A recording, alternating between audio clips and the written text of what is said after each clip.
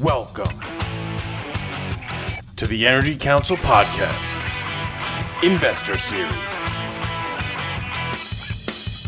Hey guys, welcome to the Energy Council's Investor Series podcast. I'm your host Ben West, and today I am joined by Griffin Perry, co-founder and managing director at Greyrock Energy Partners. Since raising their first fund worth around $50 million back in 2013, Greyrock have about $500 million worth of assets under management today, built up around a successful strategy of investing primarily in non-operated working interest. During the course of this episode, Griffin talks about the advantages of adopting a non-op investment approach and how this strategy allows them to maximize their investments as well as protect them against potential downside. He also goes on to discuss the different ways in which investors are getting creative to find more optionality on the exit in the current climate, such as through securitizations and SPACs. Hope you guys enjoy. Hi Griffin, thanks very much for doing this today. It's great to have you on. Thank you very much, Ben. I'm excited to be a part of this. Griffin, I like to start things off on a more personal note, just give our audience a bit of background to set the scene, just to understand a bit more about you, where you're coming from, and a bit of background to the firm. So let's just start with you personally, your journey. Give us an idea of your journey up until now. Where did you grow up? Where did you study? And where did your interest in the energy industry originate? And how did you get into the industry? Just give us a run through of your career up until founding Greyrock Energy Partners back in 2013. Sure. So I'm a fifth generation Texan. Family has been here for a long time. Was actually born in a small town called Haskell, Texas, out west of where I live now in Dallas. My grandfather actually wildcatted some wells back in the 70s.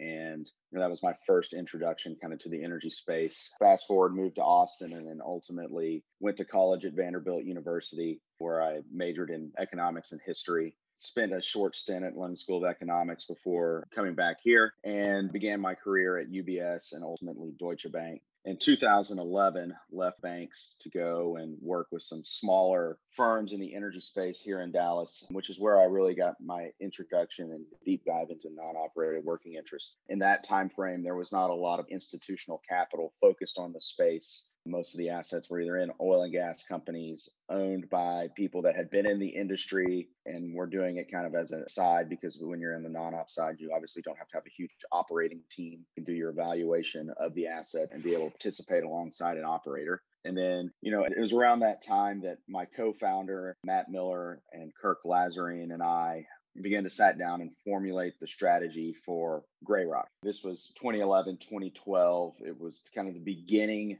of the end of the great shale flip game. It was the first time that Chesapeake had ever put 300,000 acres of Eagle Ford up for sale, and they didn't flip it kind of immediately. And you were just beginning to see some folks realize that there was some delineation across the shale plays, and it was the very beginning of some wells beginning to make economic sense versus just proving hydrocarbons were in the ground. So with that, we decided to go out and found Greyrock in 2013. Like most young folks, bootstrapped it and were able to convince enough people based upon our strategy and the team to give us a little capital. So, we raised our first fund. It was a $50 million fund back in 2013 to begin investing primarily in non-operated working interest.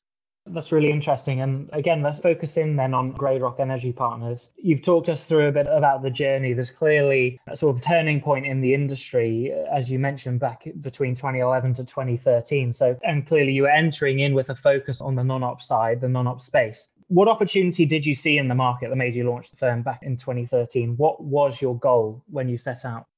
Yeah, so initially, when we set out, we wanted to be a direct to LP private equity firm that would own assets directly. And then by doing that, we're cutting out a layer of fees. We were focused on single well economics from the beginning and full cycle economics. We were never part of hey, we need to buy an asset and hope someone's going to pay us more per acre. We needed to see that, hey, we could drill a well, create a positive cash flow, recycle some of that cash flow, and then continue to do that time and time again. It's a slower burn IRR and ROI for our investors. But ultimately, by doing that, you create a pretty significant amount of downside protection. Obviously, we've been through since 2013 We're now in our third price collapse since then. And, we've seen some good times. We've seen some really, really bad times. We've seen some challenges in the industry. But by us being non-op and owning our own assets, we've been under many bankruptcies. Many of our operators have gone bankrupt. But because we own the assets ourselves, it's titled in the courthouse. We're not in their debt structure. The assets cannot be taken from us because someone else is over levered. We've been able to weather this storm and, have not had those issues that a lot of the public companies have had over the last 10 years. Completely. It seems like that approach and the protection against future downside was sort of ahead of your time. Again, from a lot of the conversations we've been having with investors in our network this year, that's far more an approach that's being adopted today, people reacting to the current downturns. And again, as you said, it's not the first time we've seen these types of drops and crashes in the industry. So it's surprising perhaps that other investors haven't taken a similar approach beforehand. And perhaps you guys were a bit ahead of the game. And just with that in mind, you've already alluded to it. You've been through 2-3 pretty tumultuous downturns since you started. Obviously, that approach protected yourself to a large extent against those downturns and the commodity price drops and crashes, etc. Have you had to change your approach, or has your strategy changed at all since you started out back in 2013, just as you've experienced these downturns, new challenges have come your way? Or has that strategy pretty much remained consistent and provided a strong platform to weather these low price environments and difficult times in the industry? I would say the strategy has stayed pretty consistent in a sense that, I mentioned earlier, we've always been focused on full cycle economics. It's one thing to say a well costs $7 to $10 million to drill, but if you had to pay $40, $50, $60,000 per acre to get into that well, I think it's a little disingenuous to claim that single well economics instead of looking at full cycle returns. And that's something we've always done as a firm. If any of the listeners have followed our firm for the last 7 years, we write very thorough quarterly letters. A lot of that heavy lifting, specifically on the macro side, is done by my partner, Matt Miller. And, he's brilliant at it. And, he's been pounding the table that these companies are so overlevered that they're not focused on returns at a cash flow single economic level. And ultimately, the debt burden will overwhelm them. And we've seen that happen. The shift in our strategy as a firm has really just been due to our size. We've grown significantly, about $500 million of assets under management now. Still a relatively small firm in the energy landscape. However, within the non-operated working interest firm, our side, a pretty substantial player in that now. And with that size and the ability to weather storms and have callable capital that is ready, we can close deals within 2 weeks, or definitely come to terms within 2 weeks and, get under a PSA. That gives us an advantage. And especially now in today's environment where a lot of larger companies are very focused on cutting CapEx or reducing or, living within budgets. In an operator and business, you are hyper focused on your wells and the wells you're drilling. A lot of times you'll have legacy positions underneath other operators and they're talking to each other, but without that being their core focus, they don't really know when wells are going to be proposed on them. And oftentimes, these are not small checks. They could be, we recently closed on an acquisition with $45 million worth of drilling that was imminent. And that's a very large company when your budget is $100 million for non-op for the entire year and you get hit with a surprise $45 million for drilling, you look to offload that. And that's something that we have been able to take advantage of as a institutional quality counterparty. As I mentioned, at the very beginning, a lot of folks who are focused on this space are family offices or people that just don't have the ability to write a $50 million check within a month. And that's been the biggest change in our strategy, just being able to work with these larger companies. But a lot of times, the entry costs on these assets are still fairly low, even though there's a substantial amount of CapEx.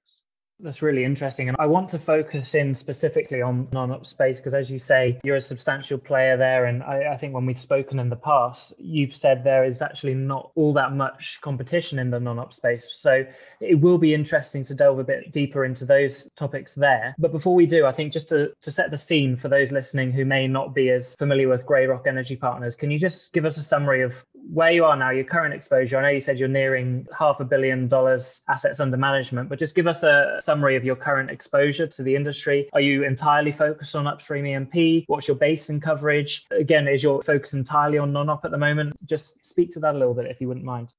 So we have been focused on the major unconventional plays in the United States. Our team is very engineering focused, engineering first. So every project we look at runs through reservoir engineering, upon evaluation, and then each new well proposal from any of our operators goes through a full economic evaluation by our engineering team. That side of our business has allowed us to now we own assets in the Eagle Ford, in the Permian Basin, both on the Midland Basin side and the Delaware Basin side, the Bakken, the Haynesville. We own a small legacy position in the Scoop Stack from our first fund. And then those are our primary plays that we own assets in today. We've evaluated the other kind of unconventional basins as well, the DJ, the Powder River, the Marcellus Utica. We have always been flexible with where we are going to deploy our capital. As I mentioned, we are full cycle economic investors. So, we are basin agnostic as long as we can get in at a good price and actually make money either buying current production or participating alongside our operators. Yes, we are non-op focused, but we also have a few joint ventures in our portfolio where there will be specific assets with an operator. Oftentimes they're legacy family businesses, large operators that have been around for a long time, but it may or may not be public. And we'll partner, take anywhere between 40 and 50% of a project, within a specific area, call it 1,000 to 10,000 net acres, where we'll partner as a joint venture there. We are in about 2,000 wells, have 50 different operators in our platform. Yes, you are correct. We are entirely upstream E&P today, and we own a few mineral acres as well, but there's other people that are more focused on that. And so the way we kind of describe it is the deal kind of has to fall in our laps or come along with another material non-op position. We have the ability to operate within our team. We do that primarily if we find assets that the non-op is the larger percentage of the assets, and then we can go in and operate to continue cash flows on an operated piece. That's really useful. Thanks, Griffin. And I think that sets the scene nicely. Now, coming in on what I really want to focus in on, which is the non-operated working interests. You're focused entirely on non-operated working interests, predominantly on lower to mid-market opportunities. So why non-op? What are the advantages of investing in non-op over operated working interests? Sort of why have you taken that approach? Well, you think about what we set out to be as a firm. So we want to own a diversified portfolio of assets, give our investors the opportunity to pick and choose the best places under any operator. We're also able to do it without being a part of what has been historically a bloated SG&A picture in the upstream oil and gas space. So, when we own an asset, we are contractually obligated to the operator to pay for our share of the drilling and completion costs, a little bit of the operations of the well, and then we get our share of the revenue, net what goes to the mineral owner. That business strategy, what it has allowed us to do is be hyper focused on the best areas within an operator. ExxonMobil has assets all across the United States. There's areas where they drill very economic wells, and there's areas where they drill wells that may or may not be as economic, but they may have different reasons for it. One of the advantages we have is, we look kind of like a synthetic ETF of upstream oil and gas players, but we're just in some of their best assets. That is something that's unique, that you can't really get that sort of exposure through investing in public companies. You can get that exposure through a traditional private equity firm. However, you have to be pretty big. I mentioned we're in 2,000 wells with 50 operators. Even the largest private equity firms do not have 50 operating teams in their portfolio. And within that, a lot of them are focused on different strategies. Some of it's buying and flipping, but it's not necessarily just truly producing the assets, which, as you've mentioned, that's a shift in the industry that we're happy to see investors coming around to our way of viewing it, say, hey, the way out of this is let's focus on returns, drill good wells, create a lot of cash flow. That brings other investors back to the world once the EBITDA on at a company level is so high that it's hard to stay away. And especially if you can get to a distribution model, which Grey Rock has done since our inception, we'll build a position and then begin to make distributions out to our investors, oftentimes in the low teens. So those are some of the advantages we have and that we see in the business. You touched upon competition. There's definitely other groups out there that do it that are bigger than Grey Rock. But a lot of times, their strategy will shift. Another benefit of what we have is because we are basin agnostic, if the Delaware Basin is the hottest basin and everybody's willing to pay a ton of money for those positions, they may not be as focused on the Eagle Ford. And because of that, we are able to enter the Eagle Ford at a material discount just because we're patient capital. It's interesting what you say. It seems that you've really got the ability to scale up significantly in a way that other investors don't necessarily have. I know when we spoke recently, you said there's no high end to the number of wells that you as a firm can manage, given the strength of your platform, your processes, the technologies you have in place. So why does the non-op platform you've built up make Grey Rock so well positioned to scale up? And just with a view to that, obviously the current market conditions, the current climate is presenting a lot of opportunities to investors like yourselves, bring a lot of new opportunities on the market at a discount. So why does the non-op platform you've built up make you so well positioned to take advantage of these? And what types of opportunities might you be eyeing up over the next 6 to 12 months?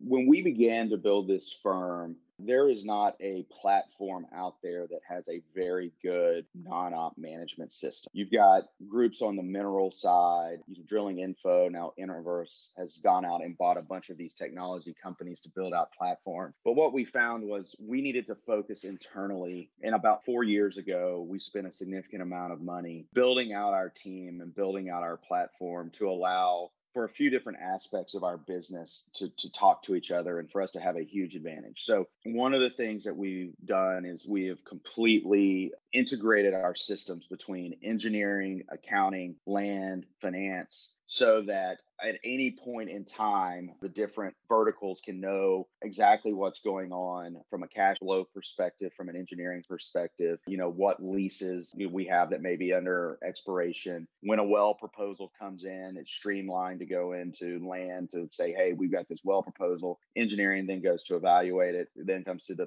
managing director's investment committee to approve or non-consent a well. And by building out that platform, there's other groups out there that have similar technologies, but what we are able to do is execute quickly. Our bottleneck, just in all honesty, is engineering, because we do rely on professional engineers on staff to evaluate the projects. We're looking at typically 3 to 5 new acquisitions at any given time. And, we may have anywhere between 5 and 30 wells in our portfolio that are in some stage of either drilling, completion, proposal, or being worked over. And so that's a lot to handle as a firm. We're able to do it with 16 people. By our accounting system being almost fully automated, that gives us the ability to make quick checks and balances to see if we're getting paid by a certain operator or if there's some issues going on with different wells. And then because we have done that, we have grown from 0 wells to 2,000 in our platform over the last 7 years. Drilling has slowed down lately. So, when we are making acquisitions, onboarding a new asset may be a place where we add the most wells or positions. But we're able to, with each incremental, call it $100 million that we go put to work, we don't have to go hire a brand new team. We're able to just, at this point, it's a plug and play for any asset that we were to acquire.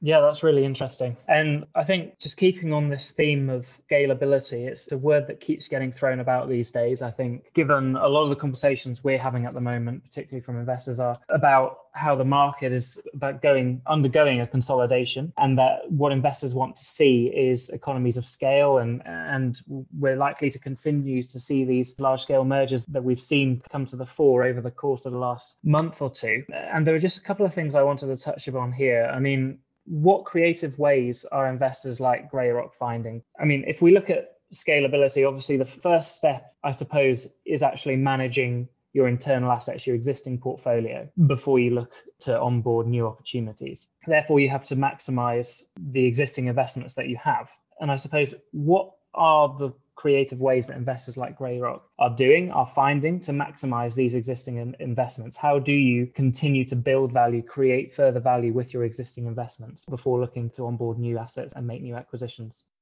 Sure. So scalability, I want to touch on that a little bit, and then we'll get into, maximizing our assets. So when we talk about scaling in the oil and gas space, right, a lot of what you're seeing is very large companies that are merging or buying each other right now. And the scalability you're really hearing focused on there is one, they want longer term core inventory. And two, is they said, if we are managing two companies with the personnel of 1.5 companies, by letting some folks go, that ultimately cuts that SG&A burden. And that's been a huge drag on returns, just the amount of corporate bloat in these companies. So when I hear scale initially from the traditional public market investor, that's what I really see them doing is like, we want you to build a lean and mean company. We want executive compensation to be aligned with actually making a return on investment versus production growth at all costs, which has been the mantra for over the last decade, really since shale boom began, was I don't care how much money you spend as long as I see this production growth going up. And then, through two downturns, investors have said, okay, you guys have destroyed enough capital. Let's actually make some money, because these wells, a currently producing well makes money at the $35 to $40 WTI we have today and in most basins. But the vast majority of new wells being drilled, were being drilled today, the vast majority of the acreage in the United States is not really economic, specifically at $35 oil. So that's something that we will see with scale, is people will be patient and they'll cut SG&A. As far as maximizing our current assets, we have always maintained a very rigorous hedging philosophy. Whenever production comes online, as I said, we underwrite a well at any given time. We're not going to participate in a well that we do not expect to make money. So once we have a basket of wells come online, we will typically hedge out 50 to 75% of that. That may not be a maximizing value play in some people's mind, but what it does is it locks in a return for your investor on a single well basis that ultimately flows up to the to the fund level. Also, just a focus on being smart about leverage, not borrowing too much when you have a strong cash flow or prices increase, paying down leverage. Don't necessarily borrow too much money to go make an acquisition that's above what you're really comfortable with. The banks have gotten tighter. We're seeing lending levels being cut 20 to 30% below where they were prior. And that's not just due to the commodity price. It's due to the way that the assets are being underwritten. So having a good relationship and communicating with your bank and understanding in advance of when some of these problems could come up and being able to solve for that before you can get into a situation where you may be needing to make debt payments or going into some sort of going concern. Those are things you can do immediately to kind of maximize value. And then in the interim, you just kind of bear down and you participate or buy into new assets where the drilling makes sense today, or you can buy PDP. We still see PDP trading around PDP PV10-ish. I know there's some groups out there saying they're buying it at better metrics than that, but oftentimes we view that as some tweaks on their engineering where we may be bidding PV10 and buying the asset for more expensive than that. So PV7, PV8, which is a pretty interesting time that somebody's believing in either higher prices or lower costs going forward. But the real way to maximize your assets today is just be patient, hedge, don't get over levered, and then bolt on those opportunities when they show up going forward. I think that leads nicely into the next point I want to bring in, which of course is what you alluded to at the end there, bolting on new opportunities to your portfolio. Going forward, I know your current focus is entirely on non-op. Going forward, is that going to continue to be your focus, or are you seeing opportunities out there now in the low price environment, just given the change in market dynamics, to bring on opportunities, assets that sit outside of your core portfolio, so non-core opportunities such as operated assets? What's your take on that? I mentioned how people get in trouble through leverage or not hedging or being a little too speculative, right? Something that we focused on as a firm is like, we are really good at unconventional non-op in the lower 48. That is our bread and butter, and we do not expect to shift from that in any way, shape, or form. That said, there is a ton of opportunity out there. And what we'll do is, if the right deal stumbles across our door, we have very good relationships across the industry, both with operators in our portfolio and many of the private equity firms here. And we would work on a creative way to partner on those assets and create a non-op out of it. It could be as easy as a operated asset where we end up putting up for the capital and pick your private equity firm team takes 75% and we go heads up. We could look at some more complex structures, whereas, we partner with a group that is willing to take some debt and exchange that for working interest. And then so ultimately, like a big hedge fund maybe understands the debt side of this and really the operator has some attractive assets, and a way to monetize that could be, we buy out some of the debt, create a working interest for ourselves and help manage it for that firm as well. And then ultimately our investors get exposure creatively on a very cheap manner where the fund would be invested alongside it as well. So it's not necessarily as much, looking at different strategies, but it's creatively getting into assets and creating a position for ourselves and what we are really good at through our industry relationships.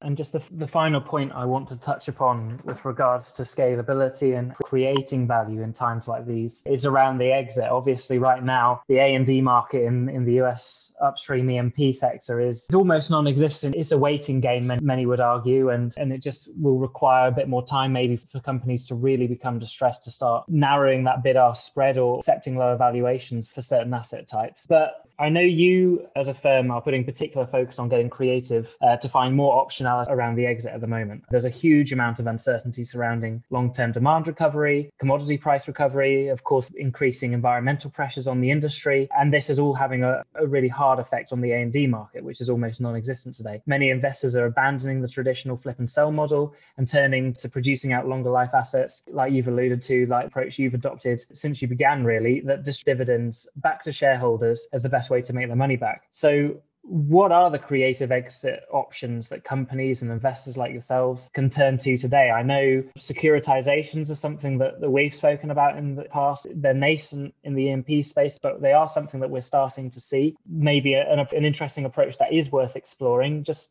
I suppose, for those listening that may not be as familiar with securitizations, could you just explain what they are, how they work, and what the advantages of taking this approach are? How can you create value through this approach? Sure, absolutely. I think if you're in a position as a company to where you don't have to sell assets today and you are cash flow positive, you're most likely going to weather the storm. So a healthy company should be acquiring assets in today's environment. You don't really necessarily want to sell into a forward curve like it looks like today on both the oil and natural gas side. So I think as much of that is, if you're a healthy company, that's slowing down the A&D market. And then a lot of the time on the sell side, a lot of these folks, as I mentioned, are over levered. So they actually can't sell an asset because it's not going to cover what the bank has loaned against it. So those are two of the bigger hurdles, specifically in our size of the market on the A&D side, that's really a slowdown. And so from a securitization standpoint, what we've seen in our space, there's been a couple of companies that have been able to go out and create a bond offering actually against their wellbore only interest. So you would take the leasehold and take out the wellbores that are currently producing, say, hey, this basket of wellbores have a specific cash flow. You layer on some longer dated hedges, 5 to 10 years, create a 10-year bond around it that has a fixed amount of principal and interest payment to the bondholders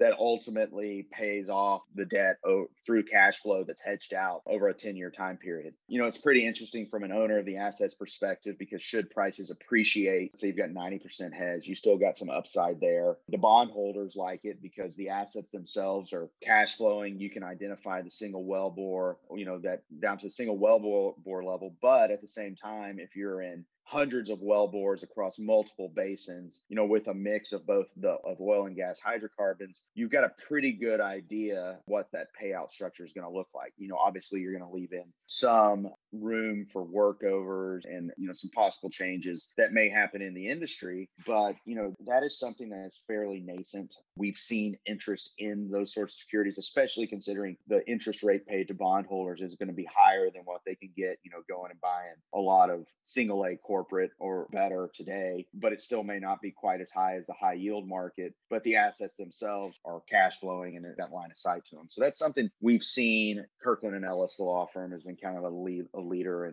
in putting some of those together. And that's something I think you'll continue to see folks take advantage of as the appetite for yield, especially in what looks like it's going to be a lot lower for longer interest rate environment. It's a way for investors to increase that yield in their portfolio.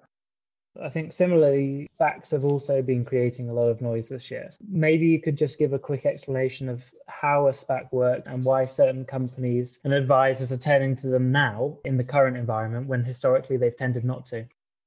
So SPACs have been all the rage. I actually came into my office last week and said, hey, we should raise a SPAC. Everybody else is doing it. And I kind of said it in jest, but then I started to do a little research and started talking to some additional groups. And it's right. Almost everybody is doing it. One of the reasons why SPACs are pretty interesting in today's environment is one, just the traditional, hey, only oil and gas assets are not the rage on Wall Street with an election coming up here in 4 days and ESG policies being very at forefront and energy returns. I actually pulled it up earlier. So the energy index as part of the S&P 500 has been the worst performing sector the 6 of the last 8 years, second worst one of those years, and the best 1 year. So, when you have investors that have not made money in the space, they're really not interested in putting more money into just pure oil and gas assets. So one of the benefits of a SPAC is you may say, hey, yeah, we can do oil and gas investments in our SPAC,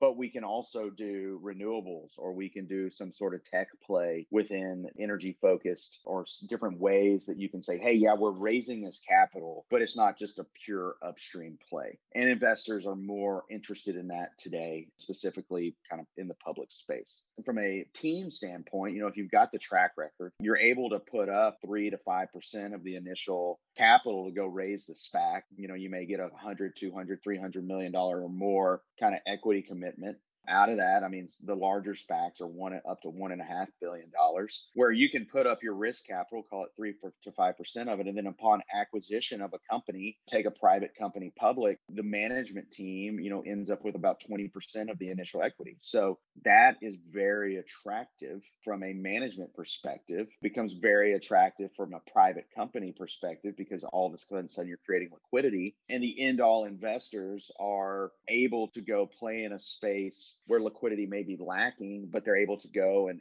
get exposure, and then ultimately have a liquid security that they can trade or sell. Or those are all different reasons why SPACs have become more popular in the last 6 months. So you think SPACs could be a way of overcoming or getting around some of the headwinds that the oil and gas industry is facing at the moment, and also maybe overcoming this perception that investors have built up towards the industry over the past 6 to 8 years, as you mentioned? I think that is absolutely true. And then, you couple that with it being one of the few avenues that are open for capital to come into the space, and for teams like ourselves and other very good management teams to raise capital. People are going to do what they can, because the fact of the matter is this industry is going to be starved of capital over the next 5 years if more money doesn't come in. And barring an increase in prices, there's going to be a few people that have money, and they are going to be able to demand very strong premiums or discounts on the assets that they're acquiring, just because of a dearth of capital in the space. And because SPACs are open right now, I think that's why you see more people focused on it. That's interesting. And I think just before we wrap up, I just wanted to ask one final question, which is, I know something you said to me which really stood out when we last spoke was, if the industry does what investors are demanding. So we've heard about this before now. We've spoken about it with investors from across our network. We've heard about it publicly. We've heard about it on online debates, et cetera, et cetera. So investors want better cost structures, stop overpaying executives. Let's not reinvest all cash flow into growing production at all costs, improve ESG practice. You said if the industry can achieve that, then oil and gas can become a cash flow monster. That's quite a statement, and I think one that might generate a bit of excitement to some of those listening in. Can you just speak a little bit to that? What is it going to take to get there? And is cash flow the only way to restore investor confidence? I don't think it's the only way, but I think it's the best way. So from let's start with a corporate structure. I mentioned earlier, the reason why a lot of these large companies are smashing together or buying each other is, as I mentioned, if you can run one large company, a really large company with 1.5 or 1.25 of the amount of people versus two companies running twice as many people, there's obviously efficiencies there. Executive compensation in alignment with share price returns or distributions, those are things that investors will like.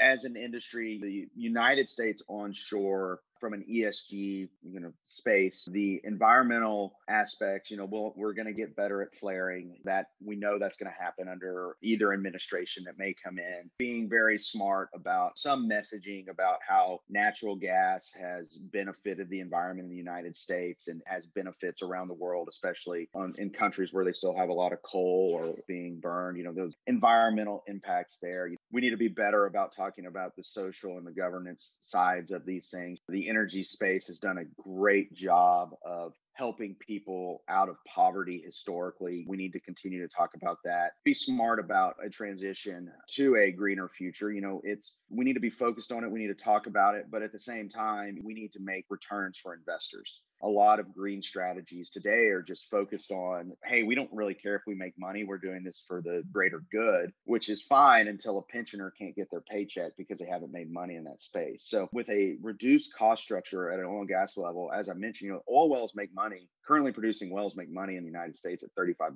They definitely do, across the world as well. So if you can cut all of this bloat out, kind of starve the system from capital, get through this demand destruction that we've never seen before. I mean, COVID as a pandemic taken at its worst 15 million barrels a day of demand out of the market in the second quarter, 30 million barrels a day at the absolute worst back in April. And, forward looking, we're still expecting a few million barrels a day of demand just gone from the market until we kind of get through this pandemic completely. And so we're going to have to not drill more wells. And then, once you create a cost structure where you're break even in a $40 environment and demand comes back, you haven't invested this capital, and all of a sudden you're looking at an environment under even the rosiest of green scenarios where we're undersupplied in the world for oil and natural gas, but specifically oil. And if you have a company that's making money at $40 a barrel and all of a sudden we're at $60 a barrel, and you're not just going and drilling every well you can just because all of a sudden you want to, you create a huge amount of cash flow at a corporate level that you ultimately may say, hey, we can, instead of making a 3% or a 5% annual distribution, we can make a 10% distribution, free cash flow, and reinvest and grow production, and all of those things. Eventually, I think you got to be able to prove that you can do it for a year plus for any investor that's been on the sidelines to come back. But eventually those sorts of returns, an institutional investor is going to look at their peer that has exposure to energy, and all of a sudden they are getting beat by the benchmark is beating other people. And institutional investors want to be the best performers as well. And that will draw them back to the space because you can't ignore the returns. Great. It's a great note to finish on. And I think there's a huge job ahead, clearly. I mean, if the industry can react and implement some of these practices that you're talking about, then I'll be excited to see what type of recovery we might see and might be able to expect over the short to mid-term. So certainly something to keep an eye on. And I look forward to keeping the conversation going to see how you guys are getting on with that. But I mean, Griffin, it's been great speaking with you. I really appreciate you sharing your views on the industry, your approach towards the industry, and your take on the non-op space and why that's so effective. Just to wrap up, I want to hand it over to you just for some closing comments, to share your views on the next steps for the industry, to share any partnership opportunities you might be interested in hearing about, and just to give a closing message to any of your industry peers listening in. Sure thing, Ben. Yeah, thank you so much for having us on. This has been a great opportunity to share some of our views, get a little more exposure within the industry. As an industry, we all need to work together and be focused on what's best for the world, for our industry, for our children. And hydrocarbons are going to be a huge part of that for our lifetime and most likely our children's lifetimes. And that's something that we don't need to lose sight of, and being smart about it. In a world today where technology is taking a bigger role, and it sometimes is not the best for our industry, but when we come together and work together, it will ultimately be in a better place. As far as other things that we could see out there, we're excited that our friends in the industry have continued to see some successes. And, cleaning this up will ultimately make us stronger as we go into the next 30 plus years of the industry. Hey guys, thank you for listening to this podcast. I hope you enjoyed it. If you would like to speak with Griffin about any of the points that he has raised in today's episode, or if you'd be interested in exploring potential partnership opportunities with GreyRock Energy Partners, then please email me at benjamin.west@energycouncil.com. The Energy Council represents the most senior and influential network of energy executives and investors in the world. Throughout the year, we leverage our relationships and industry knowledge to facilitate introductions on behalf of our clients to help them place capital, buy and sell deals, and form new partnerships. If you are interested in learning more about the ways we can help your team by connecting you with executives like Griffin, then please email me directly or visit our website at www.oilandgascouncil.com. Also, please don't forget to subscribe to the podcast and be sure to share these episodes with anyone in your network who you think would enjoy it. Thanks, and see you next time.